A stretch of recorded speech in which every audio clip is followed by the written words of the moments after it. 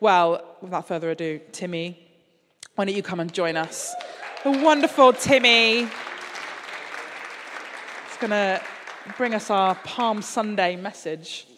And he's been a bit sneaky about what he's going to say. He wasn't letting me know, so I'm a bit nervous about it. Should I pray for you? Yeah. Thank you, Lord Jesus, for Timi. I thank you, God, for the word that you've put on his heart. And I thank you, God, for his creativity and his energy and the way that he draws so close to you, Lord Jesus. So would you speak through him now, we pray. Fill him with your spirit and give us open ears and hearts to hear what it is that you're saying to us this morning, Holy Spirit. We love you, Lord. Amen. Go for it. Thank you. Good morning, Shadwell. Oh, you guys wake up, man. Good morning, Shadwell. Yeah, there we are. And welcome to Holy Week. My name is Timi. I'm one of the church wardens here at SPS. And I have to excuse myself for the jacket. I don't know what I was thinking this morning. I thought spring had sprung. And then got here and it's absolutely freezing. So, yeah, bear with me. But it's always a privilege to be with you and to share from God's word on a Sunday morning, especially on a day like today, Palm Sunday, a monumental day in church life, the start of Holy Week, which is probably the biggest week in the Christian faith as well. You know, because Christmas is great. It's very nice, you know. Lots of gifts being exchanged. Jamie's a fan of Christmas. There you go. Ooh, big fan of Christmas. You know, lots of good food on the table. Probably the first and last time you have turkey for the year. If you're like my family, there's jollof rice with everything, which is only a good thing. But as important and miraculous as the birth of Jesus was, it was actually only the start of the greatest story ever told. And you know, of the 300 or 400 prophecies that were made referring to the Messiah that he became, the majority were not about his birth, but actually about his later life and the victory that he was going to bring. And so here at the start of Holy Week, we're looking at the beginning of the end of that 33-year journey to this point. So let's hear from God's word. Let's hear exactly what there is to be so excited about. So I think Joe is around somewhere to bring it. Oh, look, she's getting a whole walk-through entrance. Love to see it. Yeah, catwalk. Okay. I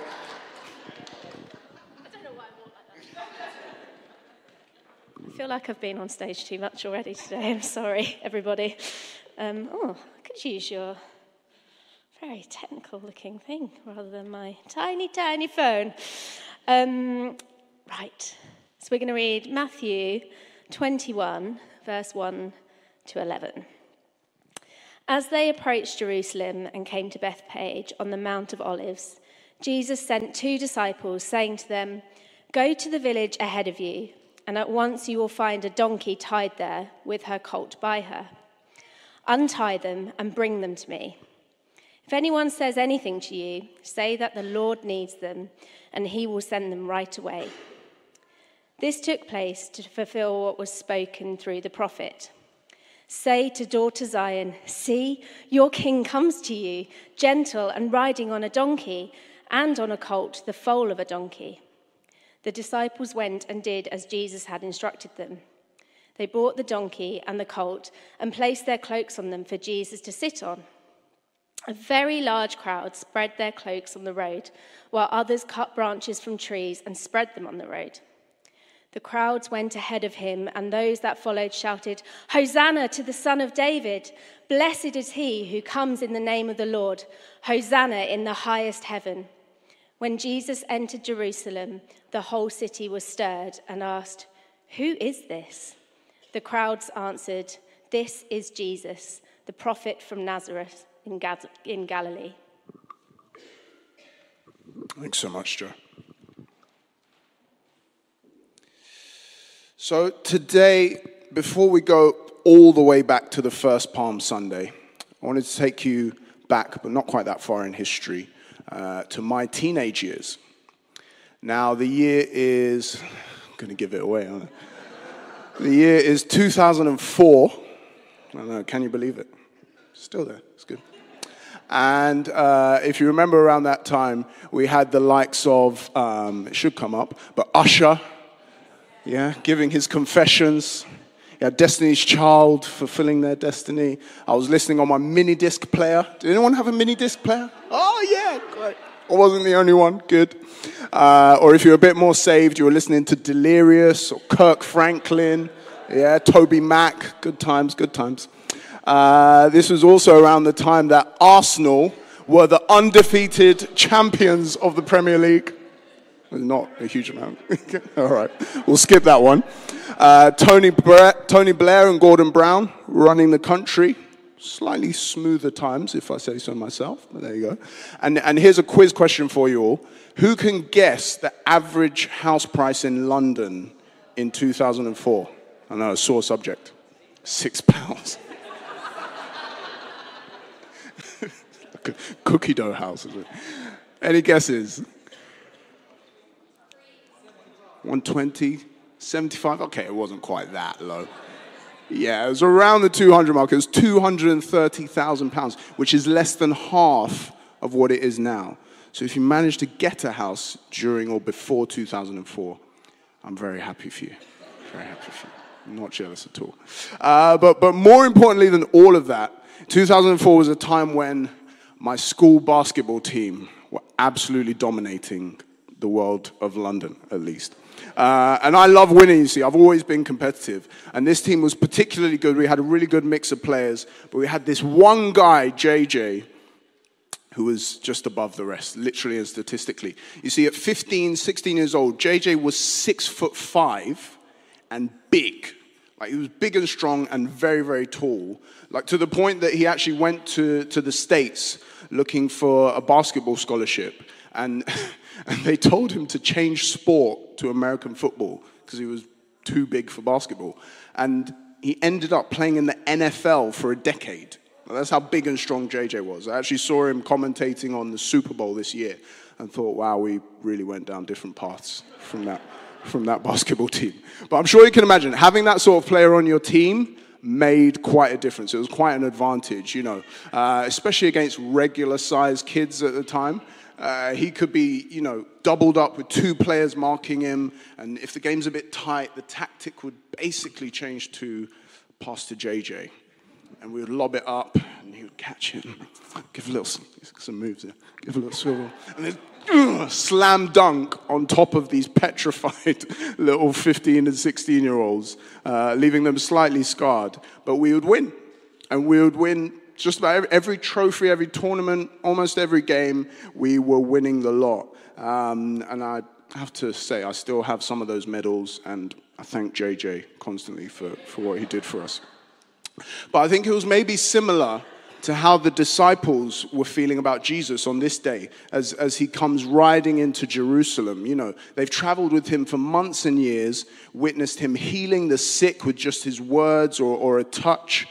They've seen him feed thousands from a packed lunch that JJ would have been still hungry if he had eaten. They've seen him walk on water and even call Peter to walk on water with him and then calm the storm as if it was no big deal. You know, these disciples must have come to the same conclusion that I have, which is my first point, that Jesus brings victory. Jesus brings victory. And that's definitely the vibe we can see here as he enters Jerusalem. You know, people are shouting, Hosanna, Hosanna. Nowhere else in the English Bible, at least, do we read of this shout being raised up, aimed at anyone but Jesus. He was here as the coming king, the savior of the world. And that's why it fit, because Hosanna actually means save us, please. You know, they're actually quite polite with it, even a please on there.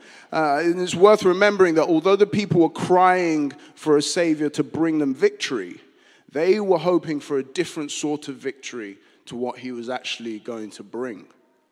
Because around the time, for context, the Jewish people had been under Roman rule for about 100 years at this point. And that was even preceded by the rule of many other different foreign leaders and powers. But right here and now, I think there's a map, you can see just how big the Roman Empire was. You know, it was vast, spreading across the Mediterranean.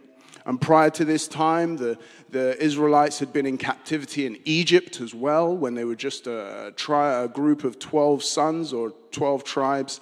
Then the Assyrians had conquered them when they finally made it into the promised land. A number of them were taken in exile to Babylon as well. And so over this period, and then in the gap between the Old and New Testaments, you had a lot of things happening. You had Alexander the Great. You had, different ruling powers across all these different areas. Again, shown by this map, where you find Jerusalem right at the center of a lot of conflict, even though it didn't really want to be. And so, whilst also being influenced by the Greeks coming in from the northwest, the Jewish people had really been through it over these centuries and were looking for a savior to come and heal them, restore them, and save them from their oppressors. So it's completely understandable that when they saw Jesus, many saw him as a conquering hero, coming to save the day, coming to rid them of these foreign invaders. And even those who knew the prophecies well had come to take it literally.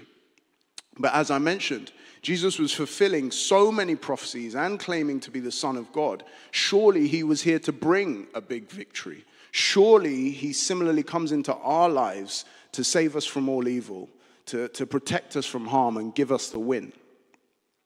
Well, there's good news and semi-good news in both this story and our assertion about what Jesus comes to do.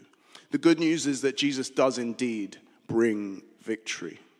But the semi-good news is that it doesn't always look like what we might want it to or how we might want it to.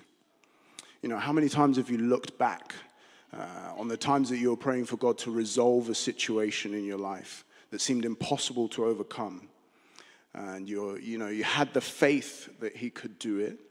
You really believed that he was going to do it. But the way that he did it didn't quite match up to what you might have expected. It's often when we look back at the route he takes us through that we know that navigating those trials have been a lesson and there's been learnings. We realize that the process has helped us to progress, or that the difficulty has increased our spirituality. Taking it slow for a time might have helped us to get faster to where we need to later down the line. Or what felt like a blocker could actually have been keeping us free for something even better. I sometimes think that Jesus really actually wants to see that we will still be on his team, even if he hasn't delivered yet, but will. So count it all joy. And this isn't suggesting that you just passively put your head down and wait for the time to pass. That time that Jesus was walking on water, he had to kind of chastise his disciples because they were afraid. In Matthew 14, we read that Jesus immediately said to them, "Take courage, it is I, do not be afraid." And the emphasis for me there is really on the take courage. That's an action word, a verb, a doing word. Jesus wants us to be deliberately positive in how we deal with the situations that we find ourselves in and that we're waiting for him to deliver us from. In James chapter 1, we're told to consider it pure joy, my brothers and sisters, whenever you face trials of many kinds, because you know that the testing of your faith produces perseverance. So let perseverance finish its work so that you may be mature and complete, not lacking anything. So let's learn to praise and worship and glorify God both during the victorious ups of life and also when we're in the downs. No matter what you're facing, stay positive because Jesus brings victory. But then we can also learn from the way in which he comes through for us and those waiting for his salvation in Jerusalem.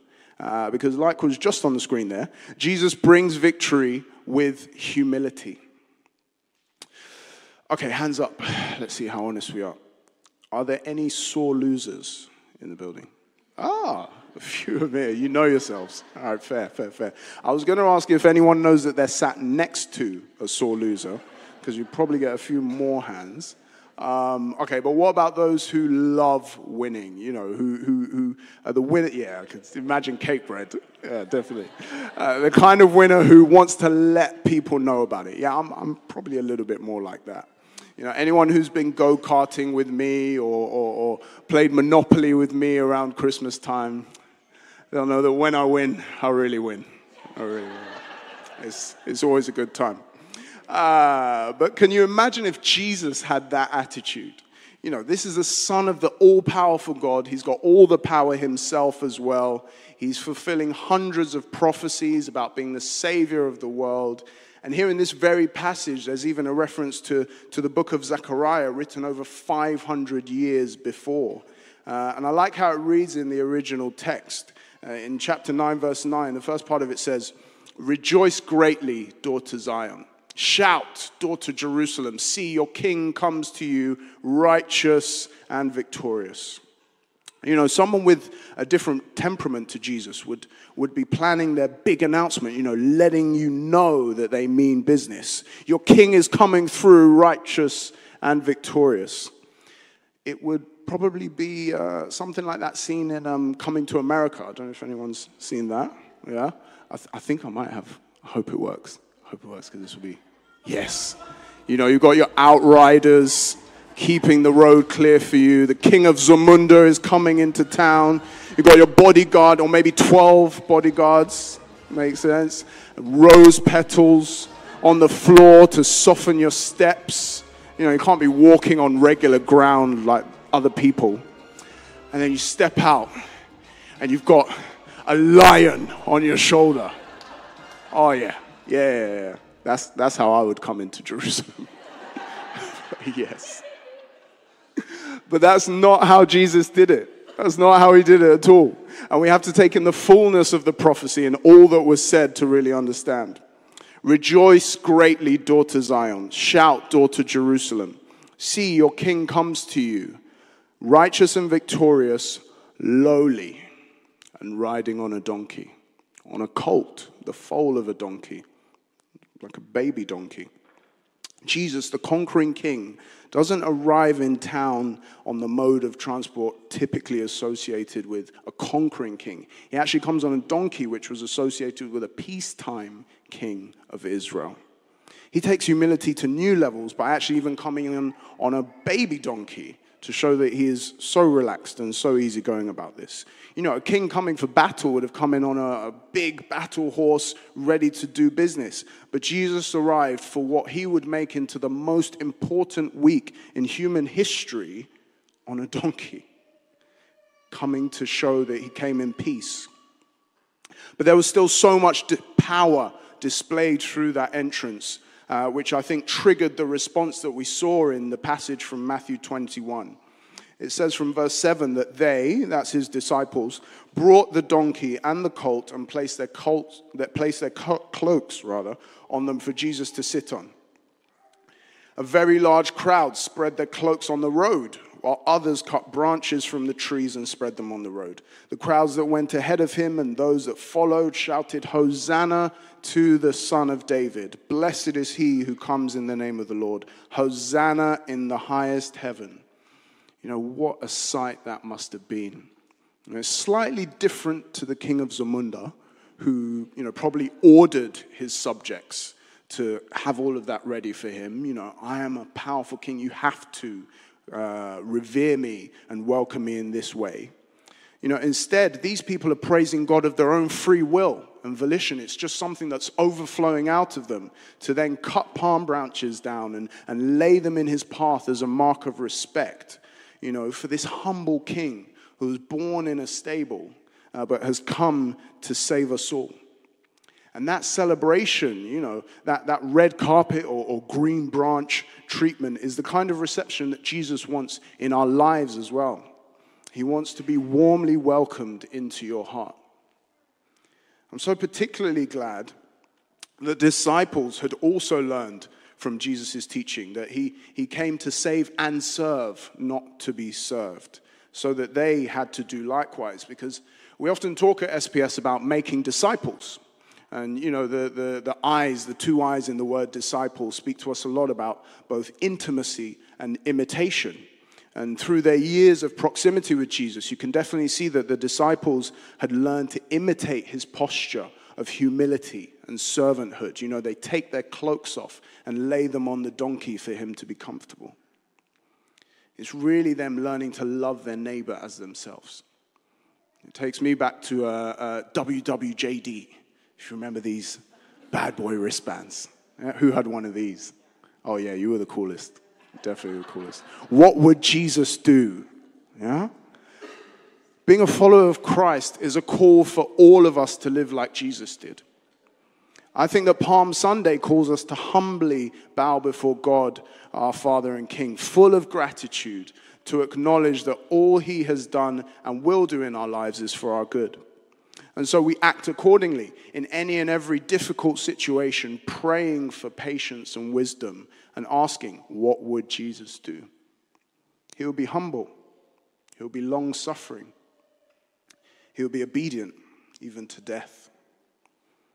I'll ask the band to come up as I come into land. Because the key difference between what the people thought Jesus was coming to do and what he was actually going to do, it really actually lay in the timelines. You know, they wanted an immediate victory right there and then to free them from their circumstances. But the real victory is far greater than any momentary thing and far greater than anything we might even be facing in the present.